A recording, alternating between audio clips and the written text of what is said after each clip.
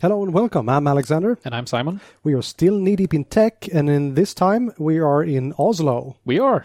It is February the 1st, and we are in Simon's hotel room on the 22nd floor. Mine is on the 9th floor, by the way. Which says a lot about, and you can fill in the blank. And moving on. So, you've been speaking today at the Nordic Infrastructure Conference in Oslo, which I must start by saying so far is a great conference. I would have to agree. It is very well run. It is lots of interesting speakers. The whole event feels very professional. Yeah. Everything just runs smoothly. Yeah, and I've had several of our colleagues calling me, mailing me, and asking, what's this Nordic Infrastructure Conference thing? It looks great. Really? Yep. So I believe that we could be more people joining here next year. We should. I mean, this is lots of interesting stuff for quite a few of our colleagues. Yeah, and like many of the sessions are in English. Sure. So it's no problem for anyone speaking something other than Norwegian to go here. No. And for Swedes, it's Norwegian. Sure. For crying out loud. Yeah, every other Swede understands Norwegian than I do. Yeah. So great so far. I'll be having my sessions tomorrow. Yes. But you've been great. Oh, As thank always. you very much. And I think we discussed what you talked about, but just sum it up. Well, I did two sessions. The first one is called Azure The Cloud Awakens, Azure SQL Database The Cloud Awakens. And it deals mainly with what SQL Server, Azure SQL Server is, how to move your workload up to the cloud, and what is available today in the cloud. And it turns out that it's a lot of stuff. Yeah. So it's more of a high-level overview for people that maybe dipped their toe in Azure but haven't really looked at stuff. So I have no idea how many attendees I had, but it was quite a few. 25, 30? Yeah. Something like that. Give or take, which is nice. Very nice. And the other session was anything other than high level. And I would say for a non-DBA, it was at some points quite deep. Yeah, it was. And we had a discussion about this since I've been thinking this is a level 200.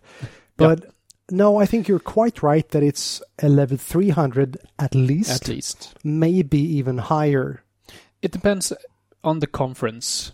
It does. And in this case, I think I kind of went a bit too deep for the clientele. But it's lots of interesting stuff. Because session levels is always...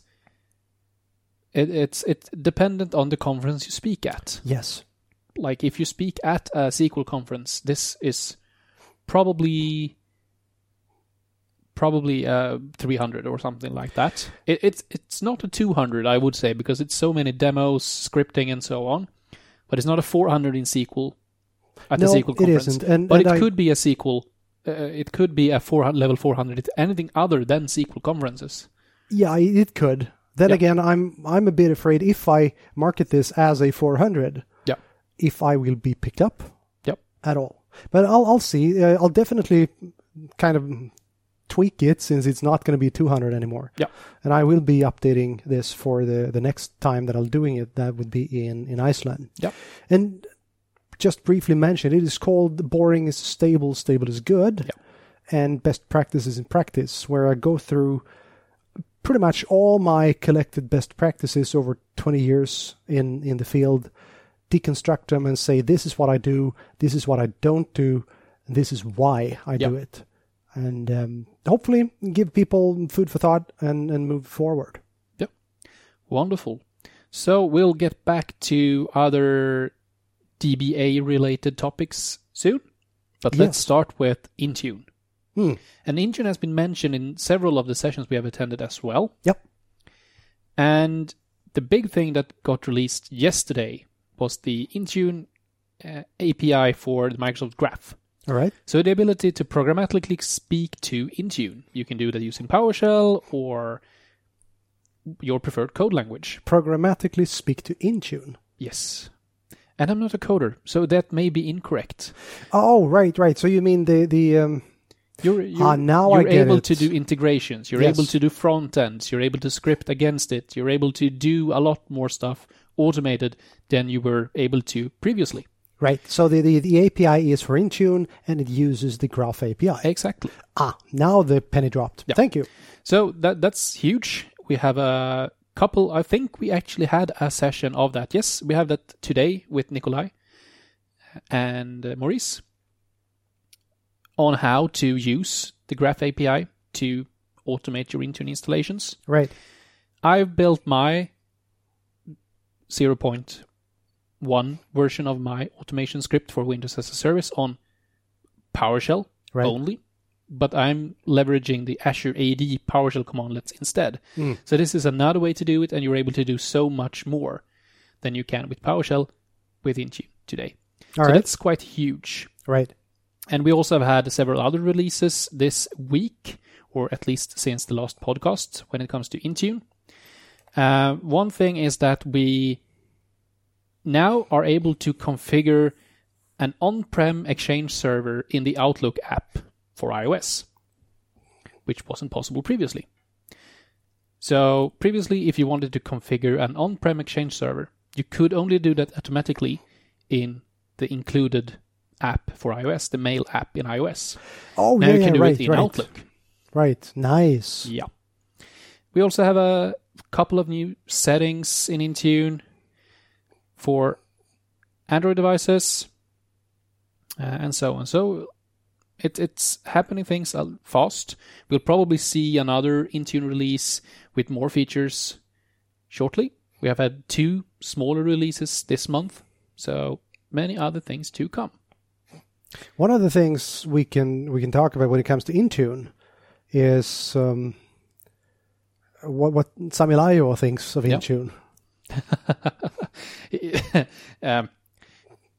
You need to start this topic because I do not know what you want to achieve with it. No, he was Sami Laiho gave an interesting talk. I'll give him that on what's coming in Windows. Yeah, and he gave some peaks of Windows 18.03. Yeah. And, well, as he said, he's an old guy, like us, or like me. Yeah, come on. I keep forgetting that. I love Intune.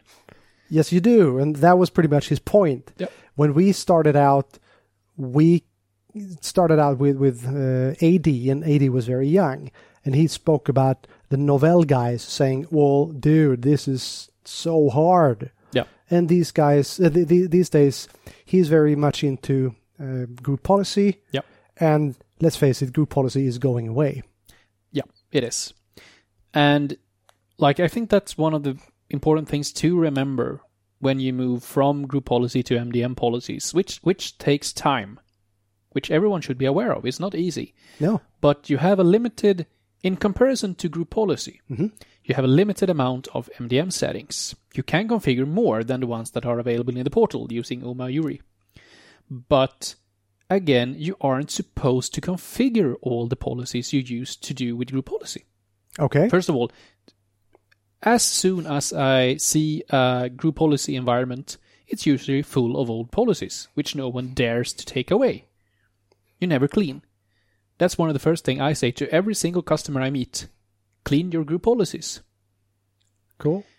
So we configure a lot of policies that we don't need in group policy. And that's easy, because in group policy, it's just a matter of flicking a switch, which it is in Intune as well, for some in some cases.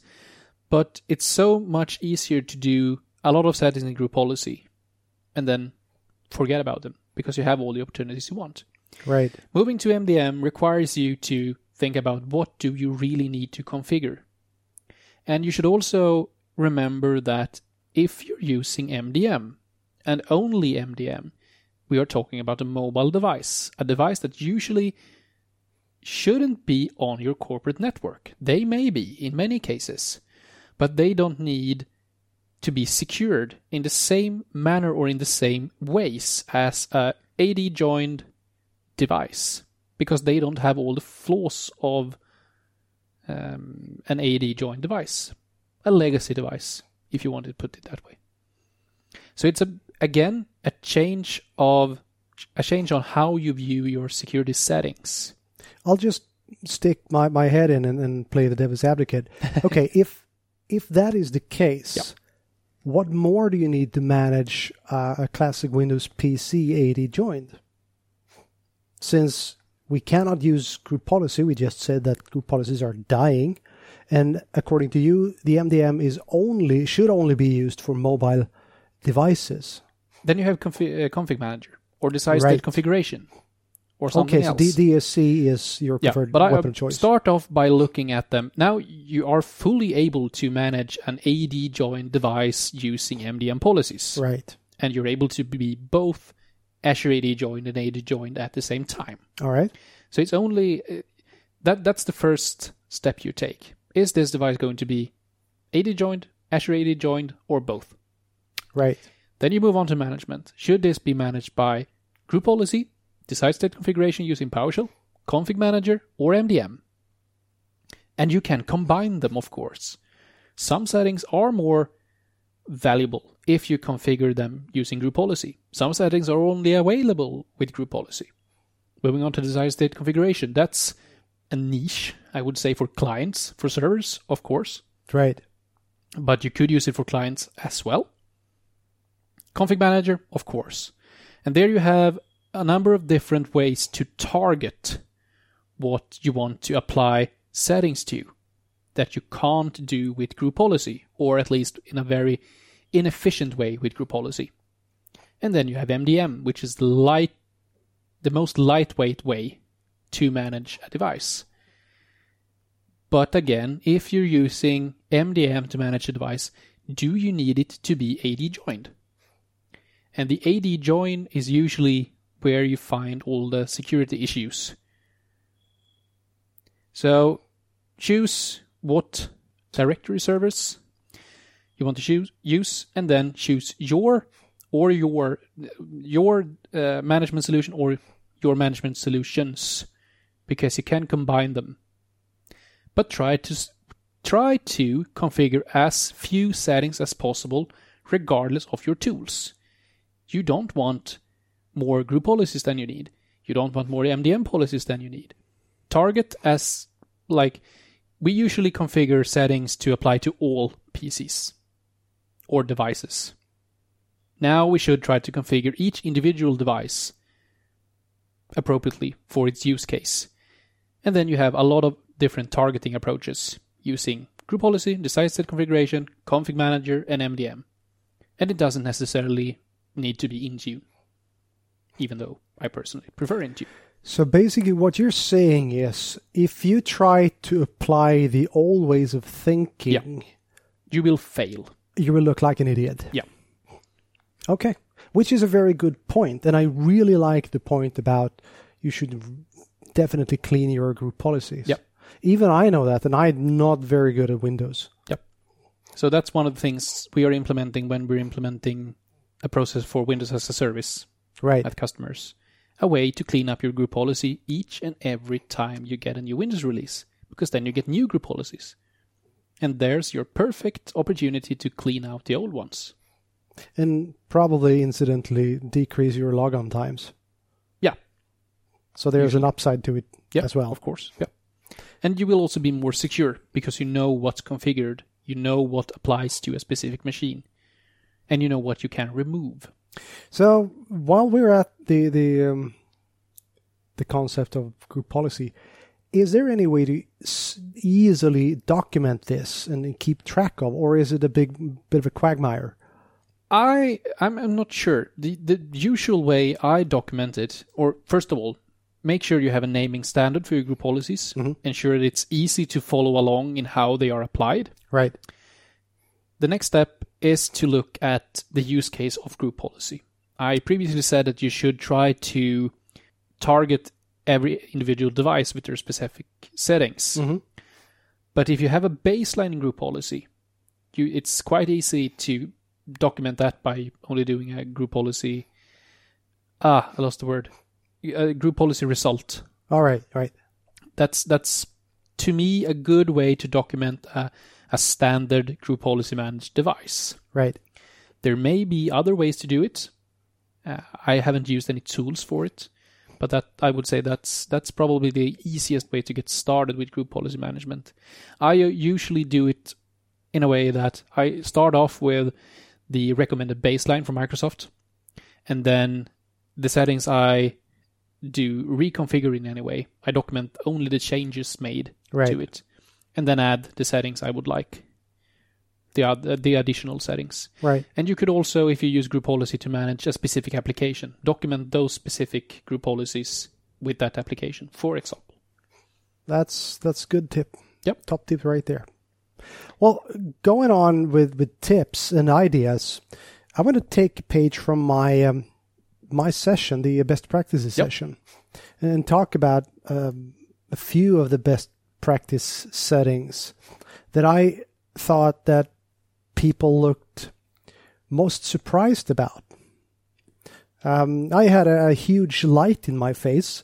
So you sure did. Not as sun-like as the first light to you. No, but it was very in my face. I could hardly see my audience. Yep. But I did see some people go, huh?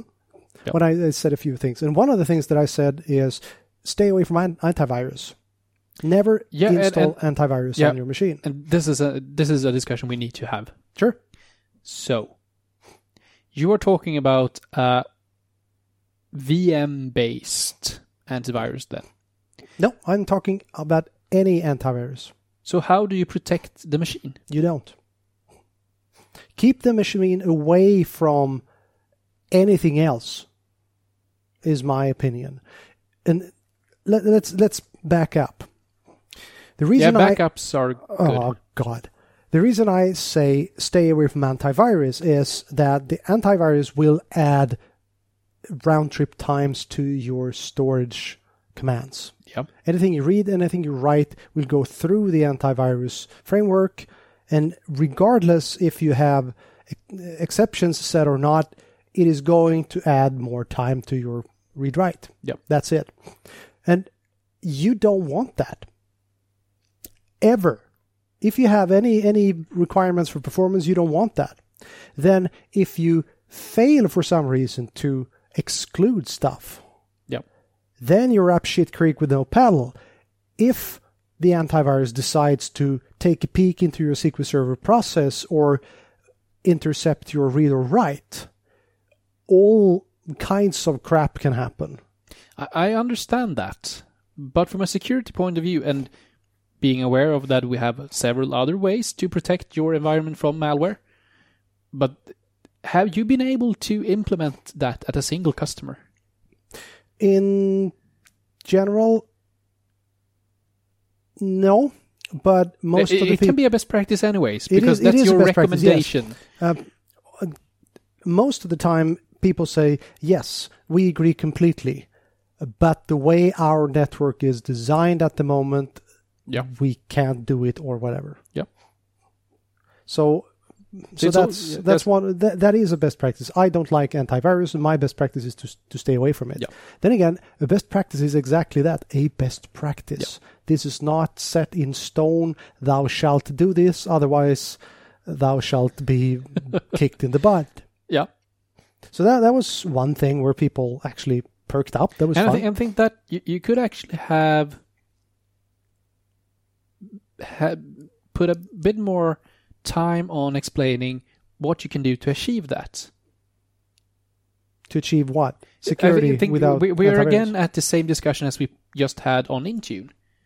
What can you do to enable your databases to be antivirus-less? Good point. So that's a talk you should have.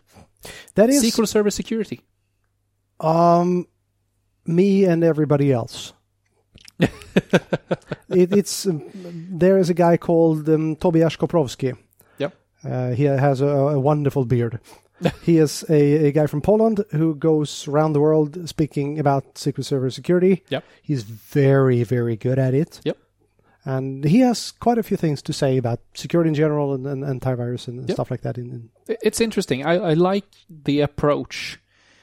It just takes a while for me to get on that you are actually on the same route as anyone else.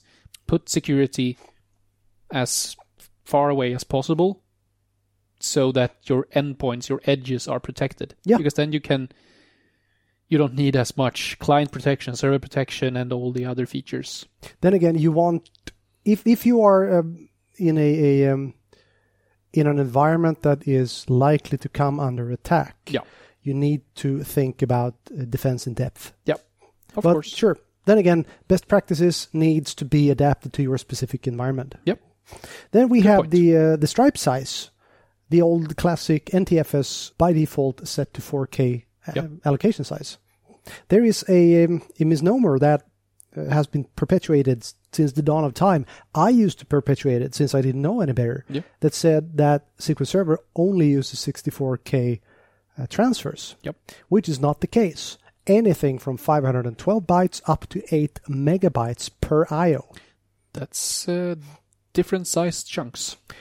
Definitely. And of course, the smaller chunks are usually connected to the logs, and the larger to blobs, or the 8 megabyte is column store. Yep. So seriously compressed data.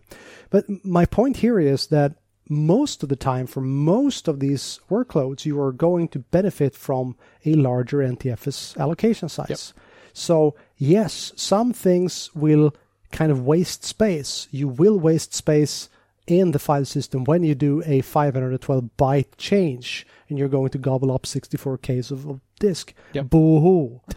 You're going to see tremendous amounts of speed increase for the larger IOs. So in short, do the 64K. Just do it. Yep. And let's see, what more were I thinking about? DBA tools. DBA tools. I was just about to say DBA tools. DBA tools is the brainchild of a couple of very nice people. Chrissy Lemaire, Rob Sewell, to name a few. Rob has an even longer beard than Tobias Koprovsky. They are all around super nice guys. Very, very good at what they do. This is a completely free set of commandlets. Yeah. At the time of writing, around 300. They are working towards version 1.0. Yep. And you can use DBA tools for lots of stuff. For instance, you can test to see how much memory has your server, how much memory has been given to SQL Server, and how much memory should you give to SQL Server. This is all built in. And this is based on the established calculations. Yep. You can use DBA tools to synchronize. One of the major pain in the butts when you set up an always-on availability group is to synchronize users, synchronize jobs, everything that needs to be on both sides. Ta-da, enter DBA tools. It just works. And of course, you can toy around with stuff like you can change power plan. You can get DBA tools to tell you if you're on a recommended power plan or not. You can check if any trace flags are set. You can set non-persistent trace flags and so on and so forth. It is just amazing.